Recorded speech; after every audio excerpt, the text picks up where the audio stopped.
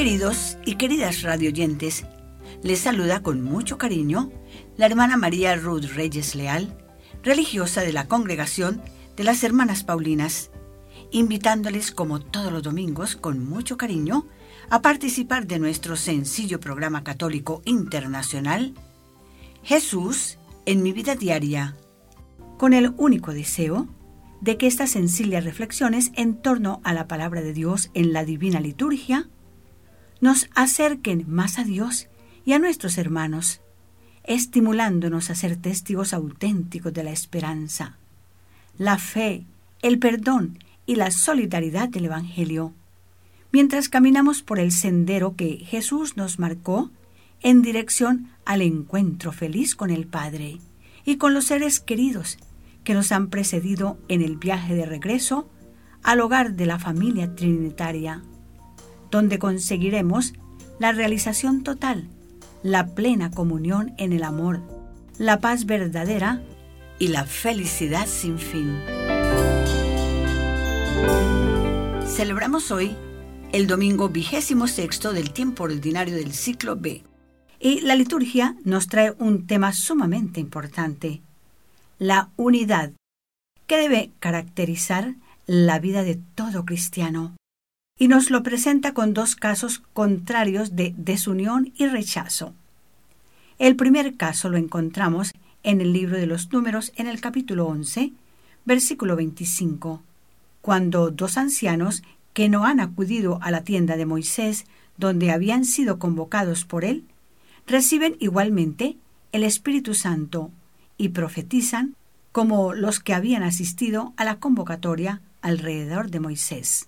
Y el segundo caso está en el pasaje del Evangelio de San Marcos, de la liturgia de hoy, en el capítulo 9, versículo 38. Juan le dice a Jesús que encontraron a uno que no era discípulo del Señor y estaba echando demonios en su nombre. Y tanto Josué como Juan recibieron dos maravillosas respuestas de Moisés y de Jesús. Pero antes de enterarnos de las respuestas de Moisés y Jesús, yo les invito para que nos dispongamos a hacer el acostumbrado silencio y sigamos con el corazón la oración de apertura de nuestro programa.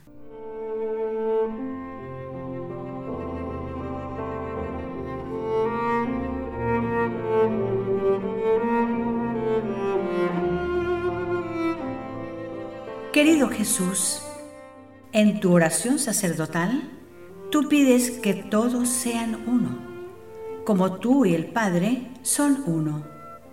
Tú sabes, querido Jesús, que la convivencia entre nosotros no es fácil y nos cuesta mucho por la diversidad de temperamentos y de puntos de vista que somos todos. Pero tú hoy nos das una maravillosa lección, con tu actitud abierta y tolerante hacia quienes no pertenecen a nuestro grupo, nuestra comunidad o nuestra iglesia. Y que quien está por la verdad, la justicia y la paz está a favor nuestro y de Cristo en la causa de su Evangelio.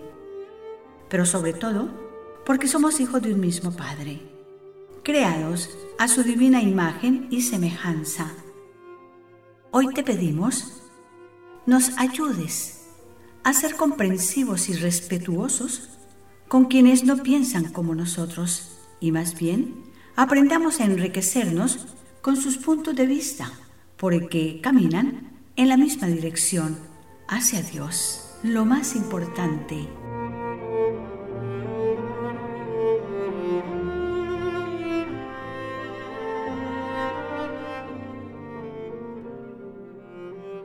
Y en tantos pasajes del Evangelio, hemos visto cómo Jesús es original y creativo en su forma de enseñar a sus discípulos y a nosotros hoy. Precisamente en este domingo 26 del tiempo ordinario del ciclo B, el mensaje es sobre la unidad, que debe caracterizar a todos los cristianos, cualquiera sea su grupo o su iglesia a la que pertenezca. Y precisamente la liturgia hoy nos trae dos maravillosos testimonios. El primero es la respuesta de Moisés a Josué acerca de los dos que estaban profetizando sin haber asistido a la convocatoria de Moisés. Y les dice: ojalá todo el pueblo del Señor fuera profeta y recibiera el Espíritu del Señor. Qué grande visión y qué apertura la de Moisés. Su sencillez y desinterés no se adueñan del prestigio y del poder, sino que lo comparte, y por eso tiene la gracia de verlo multiplicado. Moisés sabe que el carisma no es un bien particular, sino un don de Dios para la edificación de su pueblo. Y el pasaje del Evangelio de hoy nos trae la respuesta de Jesús a Juan, en el capítulo 9, versículo 38 del Evangelio de San Marcos. Cuando Juan le dice a Jesús: Maestro, hemos visto a uno que hacía uso de tu nombre para expulsar a los espíritus malos, pero se lo prohibimos, porque no anda con nosotros, no es de nuestro grupo. Y Jesús le contestó: No se lo prohíban, ya que nadie puede hacer un milagro en mi nombre y luego hablar mal de mí. El que no está contra nosotros, está con nosotros. Jesús le recordó a Juan, en estas palabras, que el Espíritu sopla donde quiere y no tiene fronteras. Elige a personas, otorga sus dones y actúa libremente. No se ciñe a un grupo determinado de personas. Y quien vence el mal entra en el reino de Dios. ¡Qué mensaje maravilloso para todos nosotros hoy! Cuando por muchas razones hacemos acepción de personas, tenemos grupos determinados para estar con ellos, para ayudarles, para compartir. Eso está bien, pero debemos ser más universales, abrir nuestro corazón también a los que no son tan amigos, a los que no son tan serviciales, generosos, cariñosos, atentos con nosotros. Hagámoslo nosotros con ellos, porque recuerden, todo lo que hacen con uno de mis pequeños, conmigo lo habéis hecho. No lo hacemos tanto por la persona que tenemos al frente. Hagámoslo por la persona de Jesús que vive en cada uno de nuestros hermanos, por diferente que sea. Y aquí tenemos a otro que también tiene una mirada amplia, como Moisés y como Jesús. Este es el Padre Ceciño, quien nos lo confirma con su mensaje musical de su inspiración, Cántiga para un ateo.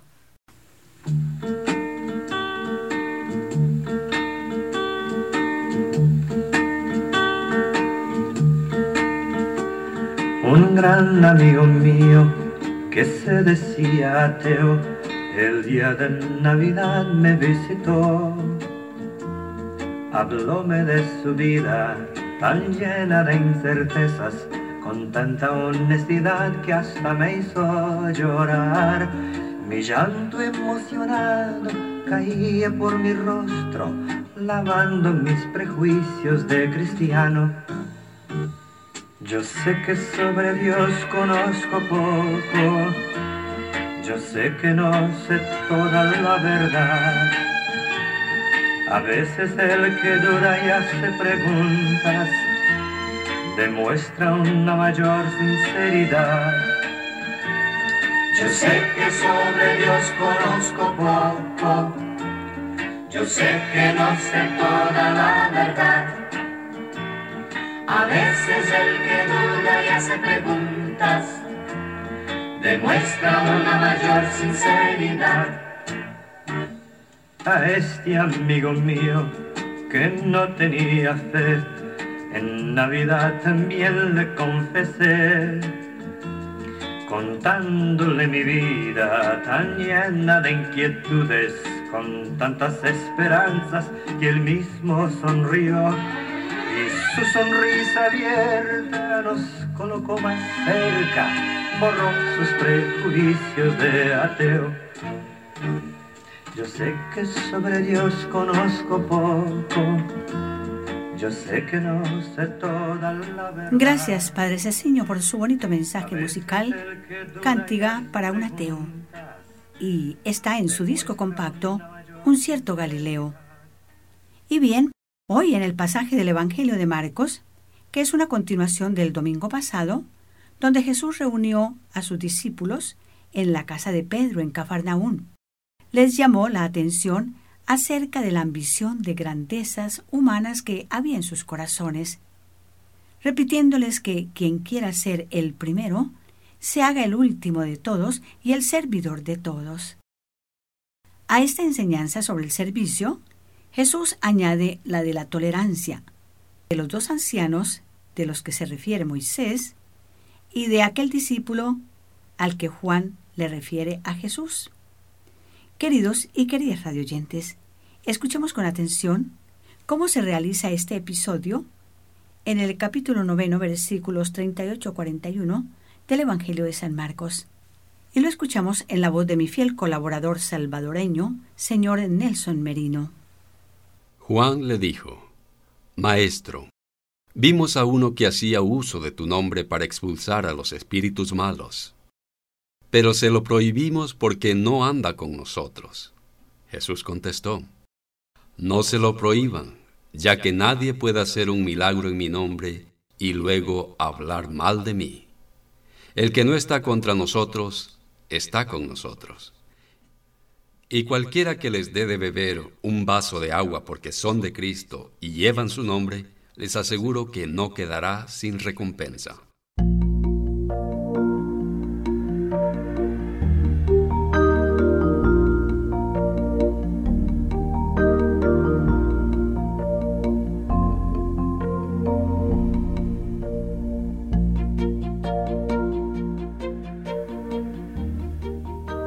El que no está contra nosotros, está con nosotros, está a nuestro favor. En otras palabras, tener envidia del bien que hacen otros solo porque no es de nuestra iglesia, o nuestro grupo, o nuestra familia, es completamente contrario al espíritu abierto y amplio del Evangelio. Por el contrario, debemos ser agradecidos y no solamente apoyar todo el bien que alguien realiza en favor de la construcción de un mundo mejor, en favor de la paz y del bienestar, sin importarnos quién lo realiza. El Evangelio hoy nos enseña a hacer el bien, sin mirar a quién. Hoy nos dice dejar hacer el bien sin mirar quién lo hace, o mirar no por impedírselo, sino para agradecérselo y ayudarle si es necesario.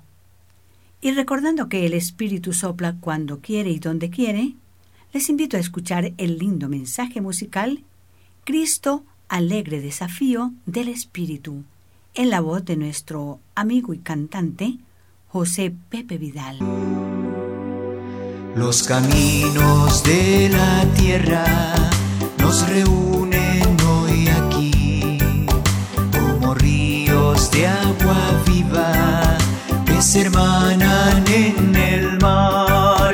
Hoy tomemos nuestras manos sin mirar nuestro color, para hacer una cadena que nos una en la hermandad. Con Europa, Asia y Oceanía, con el África y América, vamos a construir un mundo lleno de amor. Con Europa, Asia y Oceanía, con el África y América, vamos a construir un mundo lleno de amor. Cristo, Cristo, alegre desafío del Espíritu.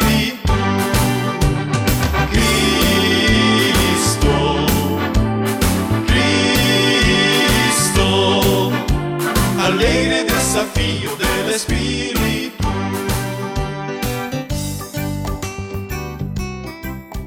Escuchábamos en la voz de nuestro amigo, compositor y cantor José Pepe Vidal el bonito mensaje de su inspiración, Cristo, alegre desafío del Espíritu. Este bello mensaje musical está en su disco compacto Alégrese, pueblo mío, y es una producción de las hermanas Paulinas de Bogotá, Colombia. Gracias, José Pepe, y recibe junto con tu familia nuestro cordial saludo y nuestras oraciones. Y terminemos nuestra reflexión diciendo, podemos ver la unidad compatible con la diversidad, y esta unidad la tenemos primero en Dios, uno en naturaleza y trino en las personas. La vemos en la naturaleza, donde la variedad de los seres contribuyen a la maravillosa armonía de la unidad. El colorido de los pájaros y sus trinos tan variados dan una armoniosa unidad a su especie. El jardín es uno, pero está compuesto de una gran variedad de flores que lo hacen único. La música, en sus diferentes tonos musicales, dan una única melodía que no solamente toca los sentimientos, sino que llegan al alma, convirtiéndose en el lenguaje internacional del corazón. Y San Pablo, hablando de los diferentes dones que todos y cada uno tenemos, formamos el cuerpo maravilloso de la Iglesia. Y escribiendo a los Efesios en el capítulo 4, versículo 5, habla de la unidad querida por Dios y de su designio, cuando dice, un solo Señor, una sola fe, un solo bautismo, un solo Dios y Padre de todos, que está sobre todo y en todos. Dios ha querido la unidad de la creación entera y de las personas entre sí, y ello a su divina imagen y semejanza. Eso somos, cada uno de nosotros, la imagen visible de Dios invisible, quien así nos creó, y por eso llevamos en todo nuestro ser la huella divina de nuestro Padre Creador. Pidamos hoy que nuestro corazón sea semejante al de Jesús.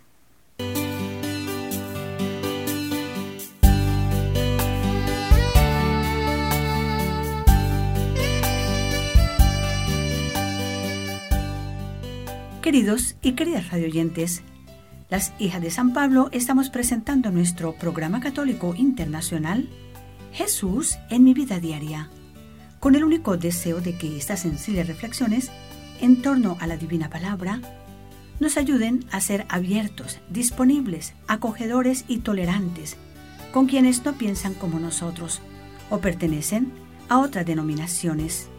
Y ahora les recuerdo a los santos de ayer que edifican hoy y que la Iglesia celebra en esta semana.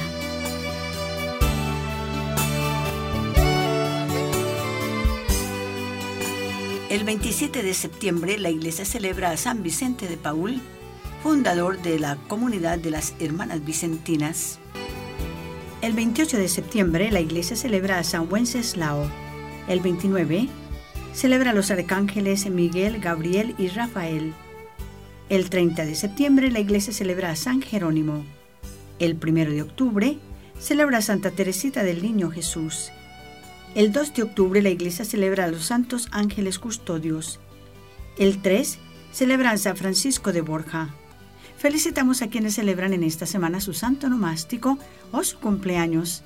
Y con mucho cariño y como siempre, les ofrecemos el lindo regalo de nuestras oraciones. Y a continuación les presento con mucho gusto las noticias de la Iglesia y del mundo.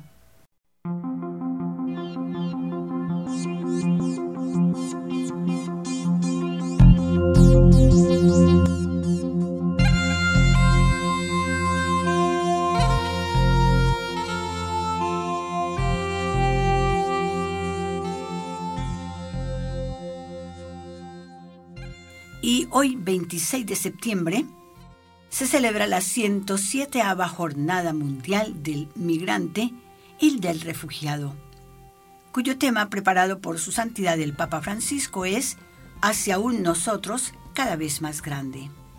Queridos hermanos y hermanas, en la carta encíclica Fratelli Tutti expresé una preocupación y un deseo que todavía ocupa un lugar importante en mi corazón. Pasada la crisis sanitaria, la peor reacción sería la de caer aún más en una fiebre consumista y en nuevas formas de autopreservación egoísta. Ojalá que al final ya no estén los otros, sino solo un nosotros. Por eso pensé en dedicar el mensaje para la 107ª Jornada Mundial del Migrante y del Refugiado a este tema, hacia un nosotros cada vez más grande, queriendo así indicar un horizonte claro para nuestro cambio común en este mundo. La historia de nosotros. Este horizonte está presente en el mismo proyecto creador de Dios. Dios creó al ser humano a su imagen. Lo creó a imagen de Dios. Lo creó varón y mujer. Dios los bendijo diciendo: sean fecundos y multiplíquense. Dios nos creó varón y mujer, seres diferentes y complementarios, para formar juntos un nosotros destinado a ser cada vez más grande con el multiplicarse de las generaciones. Dios nos creó a su imagen, a imagen de su ser uno y trino, comunión en la diversidad. Y cuando, a causa de su desobediencia, el ser humano se alejó de Dios, Él, en su misericordia, quiso ofrecer un camino de reconciliación, no a los individuos, sino a un pueblo, a un nosotros, destinado a incluir a toda la familia humana, a todos los pueblos. Esta es la morada de Dios entre los hombres. Él habitará entre ellos. Ellos serán su pueblo y Dios mismo estará con ellos.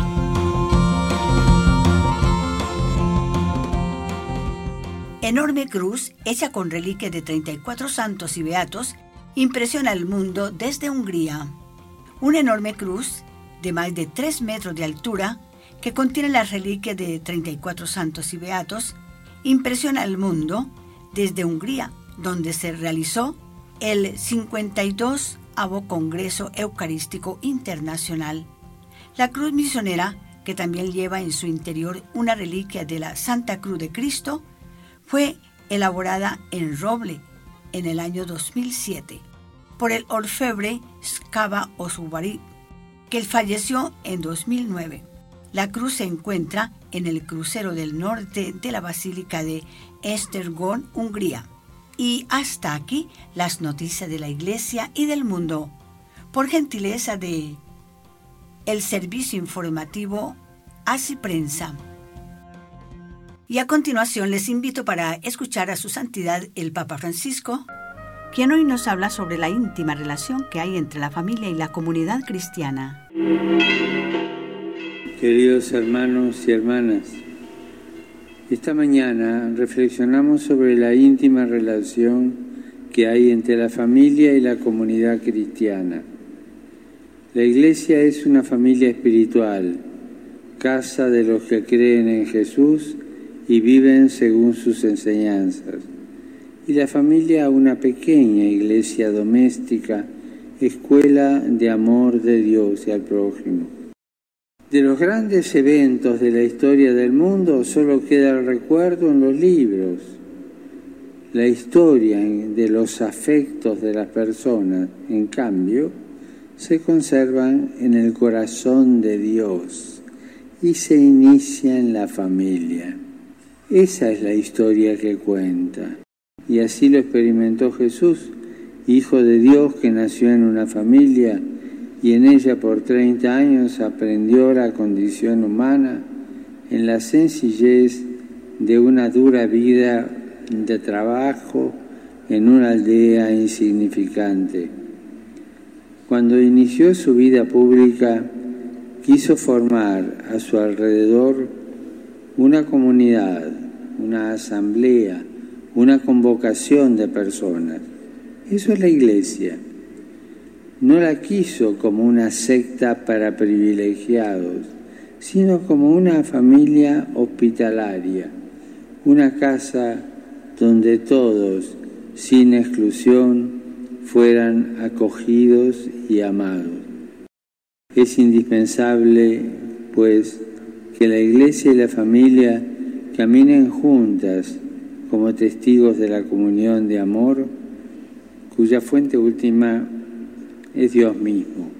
Roguemos al Señor, por intercesión de María, Madre del Buen Consejo, que renueve y fortifique con su gracia el vínculo entre la familia y la comunidad cristiana, para que sigan ofreciendo esperanza y alegría a nuestra sociedad actual, que a menudo no les da el valor suficiente.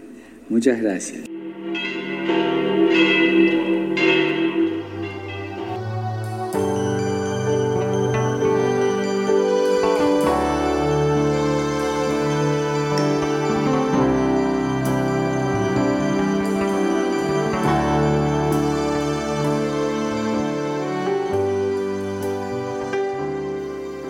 Y hoy concluimos nuestro programa con la oración por los migrantes y refugiados preparada por su santidad el Papa Francisco.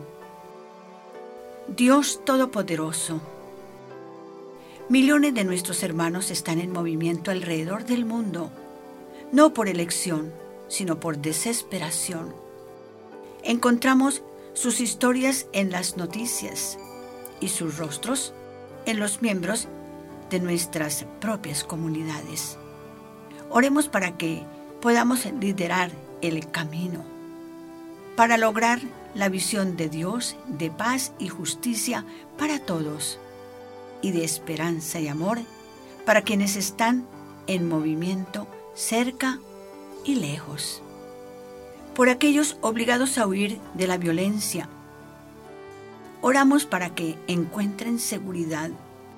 Por aquellos que buscan oportunidades económicas, oramos para que consigan medios de subsistencia seguros.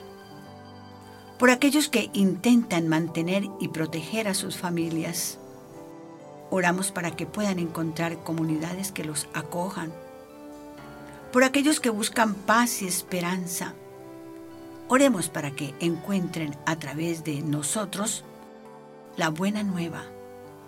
Estamos llamados a ser profetas en este mundo, denunciando la injusticia y siendo mensajeros de la verdad y el amor. Oremos para que todos los migrantes, refugiados y personas desplazadas puedan encontrar comunidades seguras y amorosas, así como la oportunidad de salir adelante. Y rezamos para que tengamos el valor de ponernos de pie y actuar para defender la dignidad humana de todos nuestros hermanos necesitados. María, Reina de la Paz, ruega por nosotros. Amén.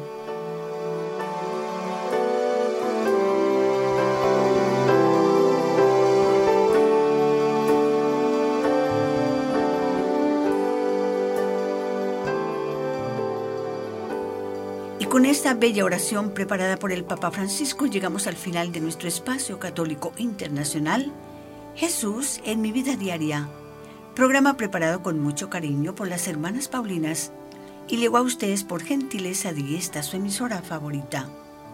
Nuestro director, los ingenieros técnicos y las hermanas Paulinas, les deseamos que pasen una semana muy feliz, recordando muy especialmente a nuestros hermanos migrantes y refugiados, para que Dios y la Santísima Virgen, y muy especialmente en este año dedicado a San José, un migrante, junto con María, los bendiga y los acompañe siempre.